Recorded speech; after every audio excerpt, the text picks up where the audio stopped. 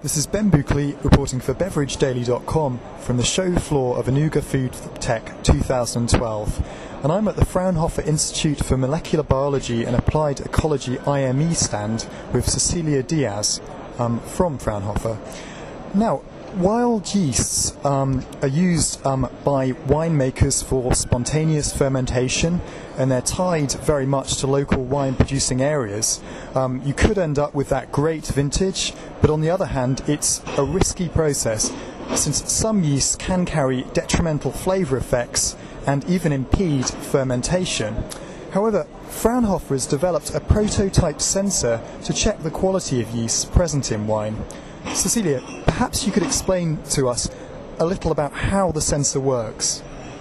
Okay, what we have is a sensor, it's a plastic device, and it's a sensor based on antibody detection.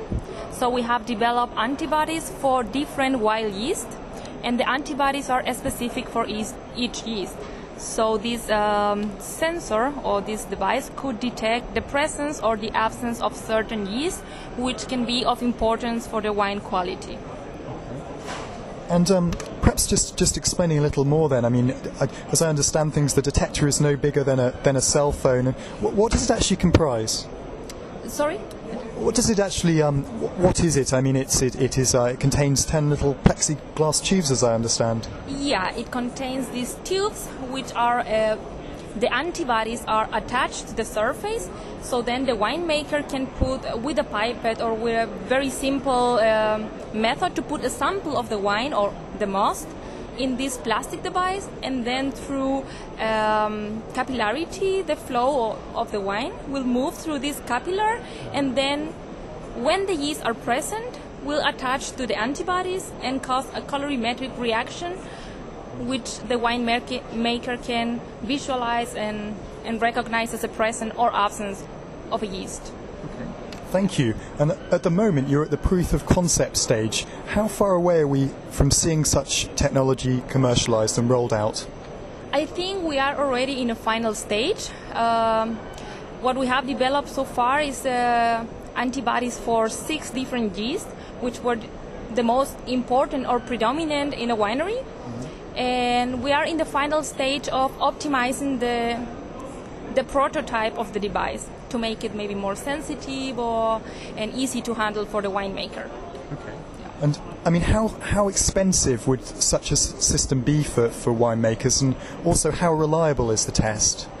Okay, the price we don't know exactly, but for sure it won't be more than a couple of euros, less than 100. I don't know how exactly, but that's the idea, that it's not so expensive because it's only to use one time.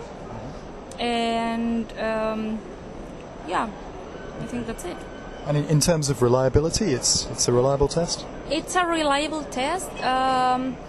What we develop now is for the most predominant yeast. Maybe for some yeasts which are not present in higher concentration, we should improve the sensitivity of them to be able to detect it.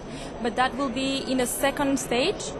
Maybe we will include in the device some kind of concentration ranges, because so far the device is for detecting the presence or absence. We cannot estimate now if we have the yeast in a higher concentration or in a low concentration, and this for sure will have an impact on the quality. And this is the next step for this device, to include something that allows to make a semi-quantitative estimation of the yeast. Okay, well, thank you very much, Cecilia. It's those exciting times for wild yeasts, and indeed this could be real first aid for winemakers. This is Ben Buckley reporting for BeverageDaily.com.